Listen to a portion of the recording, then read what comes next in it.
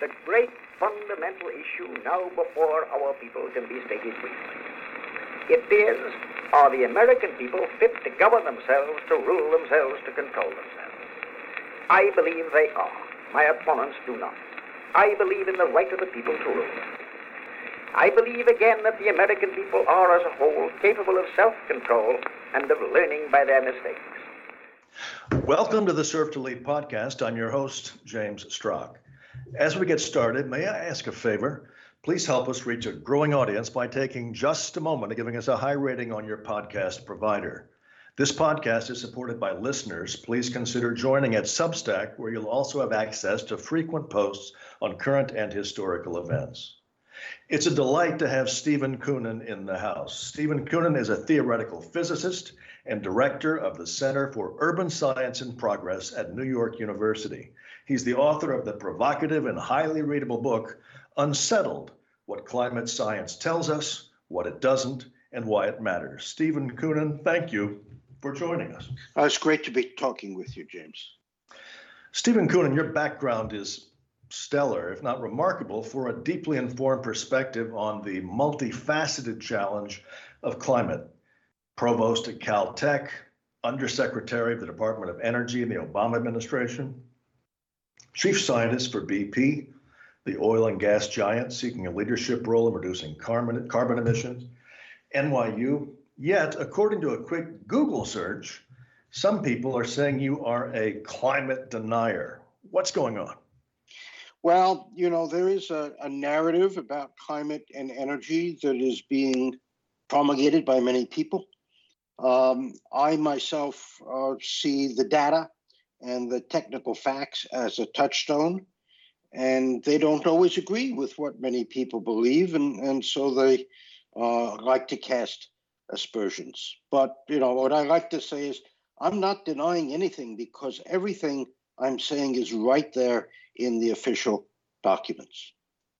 So when people ask you, how concerned should I be about climate? I'm being told on the one hand, I shouldn't have kids. It's an existential immediate crisis.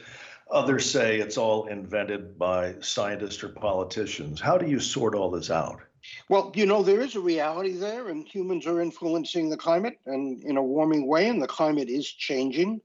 I think nobody would deny that. How serious an issue is this in the next few decades, or even, let's say, most of a century out?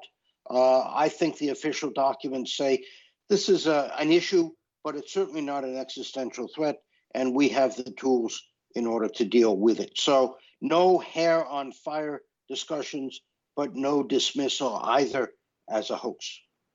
So is it fair to say that you acknowledge the climate is an issue, so calling you a, quote, denier seems inapt, but you may differ with some of the conventional thinking in respect of what to do about it? Yes, I do differ with the conventional discussion that we must immediately and massively reduce greenhouse gas emissions. In the summer of 2022, there's been record heat across the U.S. and Europe. There's been the invasion of Ukraine by Russia earlier in the year. The mix of oil, gas, coal, nuclear power, and renewables is being reconsidered. What should the U.S. do? What would you say to President Biden if he were to call you in one-on-one and say, Professor Koonin, what do we do? Well, I would say first, Mr. President, we need to cancel the climate crisis. Precipitous action in reducing emissions can be more damaging than anything you can imagine for climate change itself. Second, the United States is only 13% of total greenhouse gas emissions around the globe. The developing world's emissions are growing rapidly. They need energy. And so even if the US emissions were to go to zero tomorrow, that would be wiped out by about a decade's worth of growth in emissions for the rest of the world. So, Mr. President, the best thing the United States could do is to develop technologies for energy production and energy use that are no more expensive than fossil fuel technologies and then make those available to the rest of the world. Well, let's say the president had a few follow-ups. One might be that, Professor, I've been told by a lot of people that we simply have to get rid of fossil fuels as fast as possible. Job one. Is that right? Well, what I would say, Mr. President, is you should ask them what they mean by we. Because, in fact, if you look at the developing world, their development, it's about 6 billion people of the 8 billion people on the planet, their development requires massive amounts of energy. We will see energy increase by about 50% in the next 30 years. And the most reliable and convenient way for them to get that energy is through fossil fuels. And so even while the developed world might forswear fossil fuels, and it will take us decades to eliminate them from our economies, the rest of the world needs energy, and they have said they're going to get it from fossil fuels. So you make the point about the developing world and the risks they're posing today and the relative emissions. What about historically? They would tend to come back and say that, yes, that may be true, but it's incomplete because the history of the West has been one of emissions over time. Indeed, but the now is now for them. And for example, the Indian Prime Minister Modi has said the path that the developed nations follow is being closed to the developing nations. And of course, they believe that that's massively unfair. Carbon colonialism, perhaps, is what you might call it. And so they're going to do what they need to do to get the energy, because that's a much more immediate, tangible, and soluble issue for them, rather than some vague threat of climate change several generations hence. And let's say the president were to ask you about U.S. policy. It's been a general approach in the U.S. to raise energy prices over time as one of the primary means of getting environmental improvement. And this is as opposed to an abundance agenda to lower energy costs. And this shows in the polls. Americans of higher income support making energy more expensive and less available, but they have access to it. And those of more modest means are questioning what's going on. Yes, and what I would say is, Mr. Biden, other things being equal, raising energy costs to all Americans will not get you reelected. And, we have seen protests in Europe about rising energy costs, and that's just not a very popular move. Well, let's talk a little bit about the Inflation Reduction Act, which is primarily about climate. What are your thoughts about that? It has a whole series of provisions on electrification, the grid, permitting. Yeah. Is it a good thing, a bad thing, a mixed bag? How do we judge that? I would say it's a mixed bag. It's got some amount of money in there for energy research, which is to develop, demonstrate emissions-like technologies, and I believe that's a very good thing. I think it has tax credits, production tax credits, and investment tax credits, particularly for wind and solar, that are frankly a travesty. They reduce the cost of wind and solar to essentially zero for the investors. It is basically a very large handout for people who want to develop wind and solar. Those are the cheapest ways of generating electricity right now, and there is no need to subsidize them on the scale that's being discussed. On the electrification of passenger cars and light trucks, or LDVs, as they're called, light-duty vehicles, I think that's going to happen eventually. I have two concerns, though. One is that the subsidies, as they're written into the act, are pretty restrictive in terms of content of the materials that they should produce. They should be produced domestically. Content of the labor should be produced by union labor that are going to limit the applicability of those subsidies. Secondly, I have great concerns about the ability of the grid to handle a growing number of electric vehicles. And that's going to take some fair bit of managing, of bolstering of the distribution infrastructure in order to allow everybody to charge up when they want to. One of the issues that's been front and center in the autumn of 2022 is the sabotage, apparently, of the Nord Stream pipeline.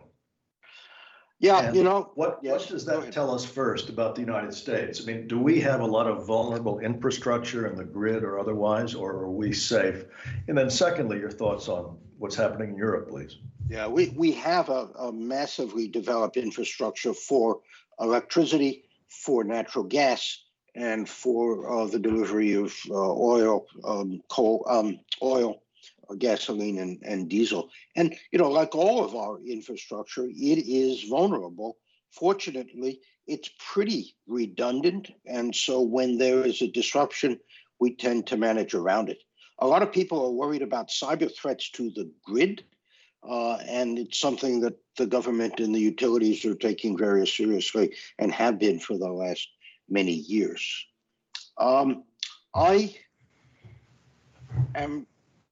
What's happening in Europe is just extraordinarily interesting. I mean, it's sad, but it's interesting.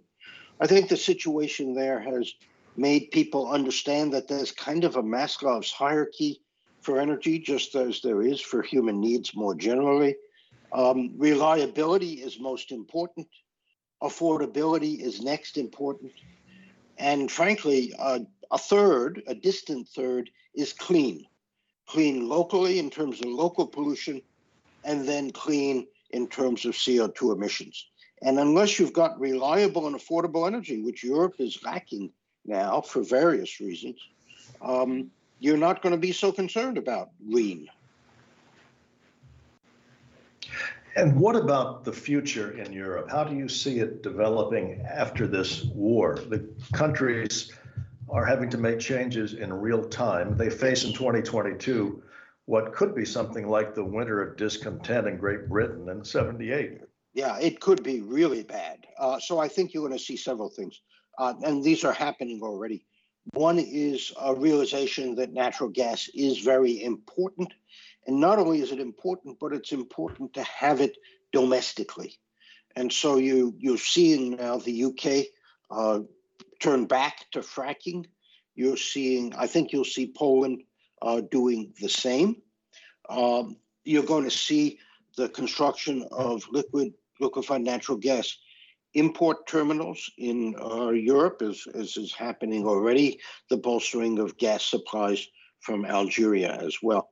I think you're going to see a return to nuclear, both in the UK and in Germany.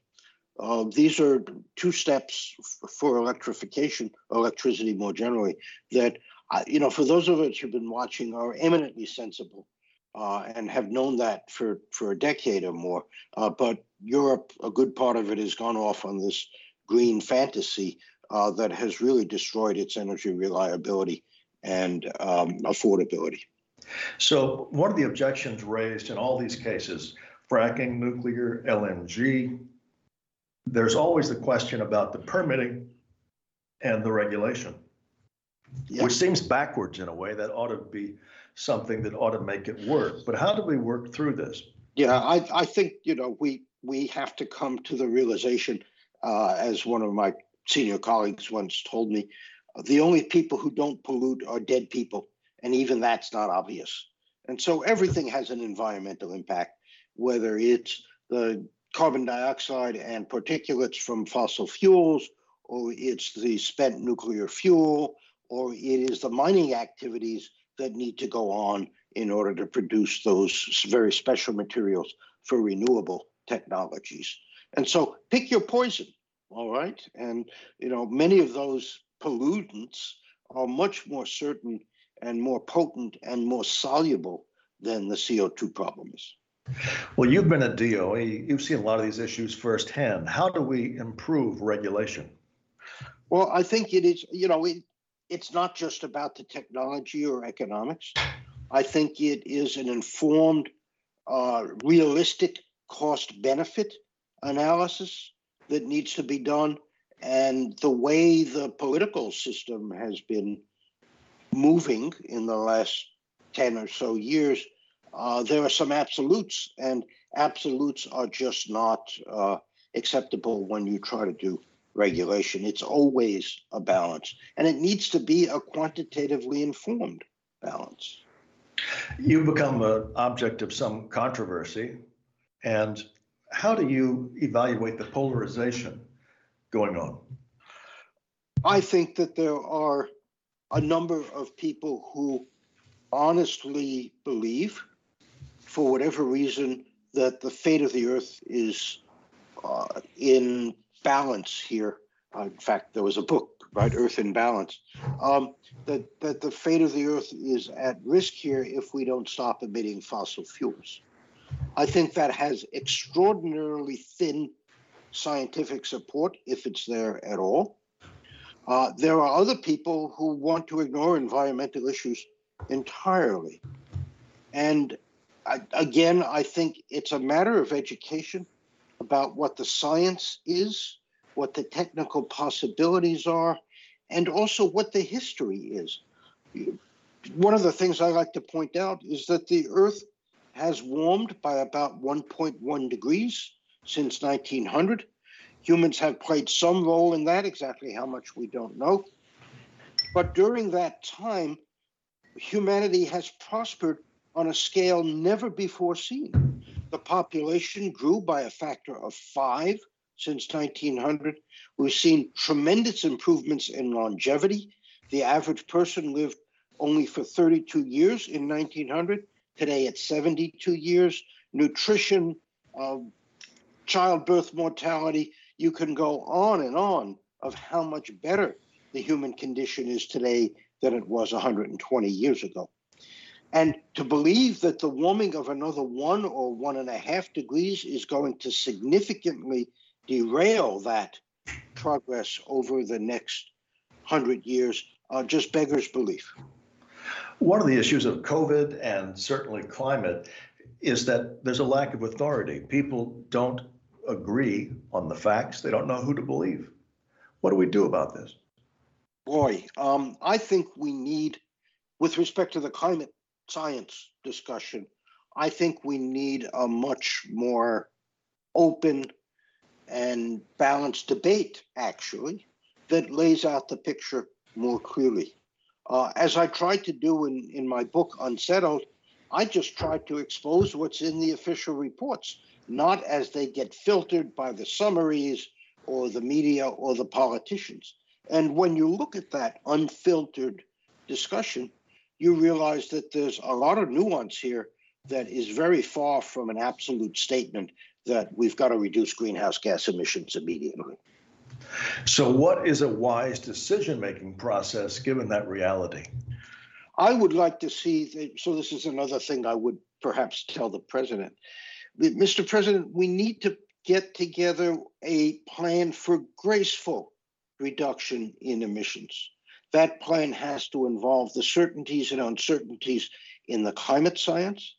It has to involve the technical and economic aspects of energy technologies. What can we develop in what amount of time, and how much will those technologies cost? It needs to include regulation.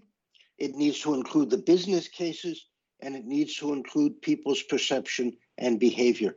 Mr. President, no one has done that sort of plan before, even at the state level. And what I would advise, and what I think the country needs to do, is to pull together that kind of group of people and ask, what is the least disruptive way, disruptive both in terms of our systems, our economics, our jobs, that we can achieve a significant reduction in emissions on a reasonable timescale, let's say by the end of the century. Well, let's turn to the international side. As you know, on environment, the U.S. has long been a leader, yet there are other nations now rising to key economic and statecraft roles. How do we think about that? Well, again, there are 6 billion people on the planet who need energy in order to improve their lot. And I think whatever sway the U.S. might have had is trumped by that existential demand. Let me remind you that there are 3 billion people in the world who use less electricity every year than the average U.S. refrigerator. And the average citizen in the U.S. uses about 30 times as much energy every year as the average person in Nigeria. And so until we bring those folks in the developed world up to some reasonable standard of living, and actually the way I said it is more than a bit condescending, until we let them come up to the standard of living that they need by accessing that energy, I don't think we have much moral case as we talk to the rest of the world. So, Stephen Koonin, if listeners want your thoughts in addition to your book and they want to take action, where would you recommend they start in terms of reading, resources, gathering information? Yeah. So, I teach at NYU these days climate science in the fall and energy in the spring, both to master's level engineers and business people. And in both of those courses, almost all the students come out with their eyes opened up and their minds opened up. And the way I do that is by trying to access the documents behind the media and the political discussion, going through to the National Academy's reports, to the primary climate data, to the technical assessments and so on. So I would urge people, first of all, be curious and dig a little deeper. For example, we had some horrific floods in Pakistan this summer, and you have the Pakistani environmental minister saying, these are the worst floods since 1961. Well, as a scientist, I hear that and say, okay, that sounds pretty bad, but if it happened in 1961, what am I supposed to think about that? Because human influences on the climate were a lot smaller then. Similarly, the Hurricane Ian, which we've had in the last couple days, is only the 5th most intense hurricane that's hit Florida. And the most intense one was in 1930-something, right? 1936, when human influences were essentially negligible. So we cannot, and we have to get away from blaming every extreme weather event on greenhouse gas emissions. It's just not true. If someone were to ask you, who is your most credible opponent, or who disagrees with you that others should also consider? I would look to, there are people who speak out. That's hard. Let me think for a minute, all right? Mm-hmm. It's not so easy. I have a lot of respect for Dan Schrag at Harvard. In fact, I'll debate him in a couple weeks. I think Rob Sokolow at Princeton is a very thoughtful and informed guy. Both of these people, by the way, are friends, and so we agree to disagree. I would also urge people, let me leave it at that, all right? And would you classify yourself as optimistic? Oh, of course I'm optimistic. I think if you look, we will solve this problem. We may not solve it by massive reductions in greenhouse gases. I think we'll actually solve it by adaptation. We're very good at that. And I have every confidence that our children and grandchildren and great-grandchildren will be at least as nimble and capable of adapting as previous generations have been. Well, let's do a lightning round on some personal thoughts of yours. Your career path is varied. You've had many accomplishments. A common thread is that you're an educator. Who are your models in this respect, and how does that influence your thinking, with the understanding that those skills and that vantage point has uses for people in many other fields? Yeah. I think my earliest and maybe primordial model is my father. He's unfortunately now passed away for 50 years or so, but he was very patient in explaining things to me. He was not at all a very educated man, but he instilled in me a taste for answers, for curiosity about the world, and a way of explaining it simply. Later in my life, I got exposed to some wonderful teachers at Caltech. Dick Feynman, I've always admired. Hans Bethe was an amazing physicist, both in his research accomplishments, but also in his ability to distill the essence of things. A few other names that are, again, heroes of mine: Dick Garwin, Sid Drell, and specifically in the energy field, Vaclav Smil, who's still with us and writes wonderful books, factually, about how things work, particularly energy and the environment. And Bill Gates has popularized his work. Bill Gates, yes. I don't know if I discovered Smil before Gates did. I think we both have a lot of admiration for him. Many people wrote endorsements of my book, but one of the ones I'm very proud of is that Smil wrote a very nice few sentences about the book. You mentioned Richard Feynman, who is a familiar name to many people. What makes him so special? I think it's two things. He had, on the technical side, he had an uncanny ability to get to the essence of complicated physical situations and think through them to the point where you could build very simple models and so get tremendous insight. The second thing was he was unstintingly honest in his approach to science. The data are what they are. Your theory either explains the data or it doesn't, and it hence is invalid. And he was never afraid to speak forthrightly about technical issues. And you saw that most famously in the Challenger Commission, where he said and demonstrated wonderfully it was the O-rings. Your career has a clear logic to it, looking back on your many accomplishments. Yet one also suspects that you were taking some risks in various ways by some of your moves, and which raises the question, are there issues where you have changed your mind on significant matters over the years? Boy, with respect to energy, I was quite skeptical that we would see widespread electrification of light-duty vehicles, and I think that that's now come to pass. I was somewhat surprised to see solar come down as rapidly in cost as it has.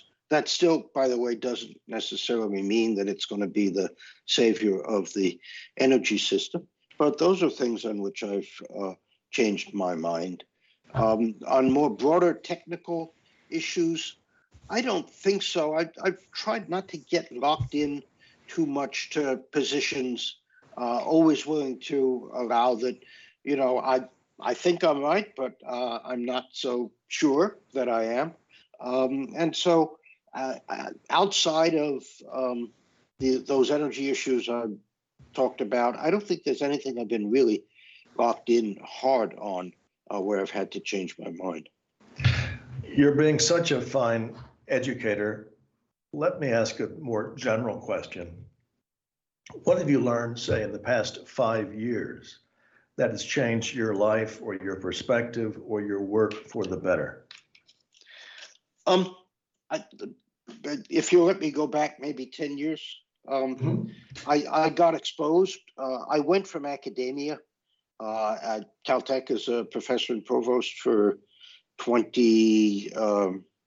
almost 30 years. And then I went into the private sector. And I had no idea how the private sector really worked. And I had the opportunity to see it from the inside, near the top of a very large multinational corporation. And I think I learned two things. One is the extraordinary challenges it is to manage a global energy business where you have so many factors: technology, geopolitics, economics, stakeholders, and so on. And secondly, I learned how important the private sector is in delivering not only energy, but in making most of society run very well. You know, people are not in the private sector, in the corporations, or even the small businesses. They're not troglodytes. They want to see society do well. They're providing an important service to society, are willing to listen and respect regulation, but operate under extraordinarily constrained circumstances sometimes in the energy business. And so I think what I learned was a much greater appreciation for the private sector than I had before. And a lot of people think that we live in a hinge moment, that energy and environment are central to a bigger set of changes that are coming in the whole set of world systems on finance, statecraft, and so on. What do you think? Yeah, we are. I think, you know, at one level, demographics is destiny. The developed world, the U.S. is only 4.5% of the global population. If you add Europe in, we're about 1.5 billion out of 8 billion. And so less than 20%. The rest of the world is growing up. And there are a lot of folks there. And they're growing up real fast, not only in terms of economic activity, but in cultural heft. The communications, the transportation we have made this a much different world than, let's say, the 20th century was. And for those of us in the developed world, in the U.S., I think coming to grips with that is something that's driving a lot of the issues we're dealing with now. Well, Stephen Koonin, as we close, are there any topics we've not discussed that you'd like to leave us with?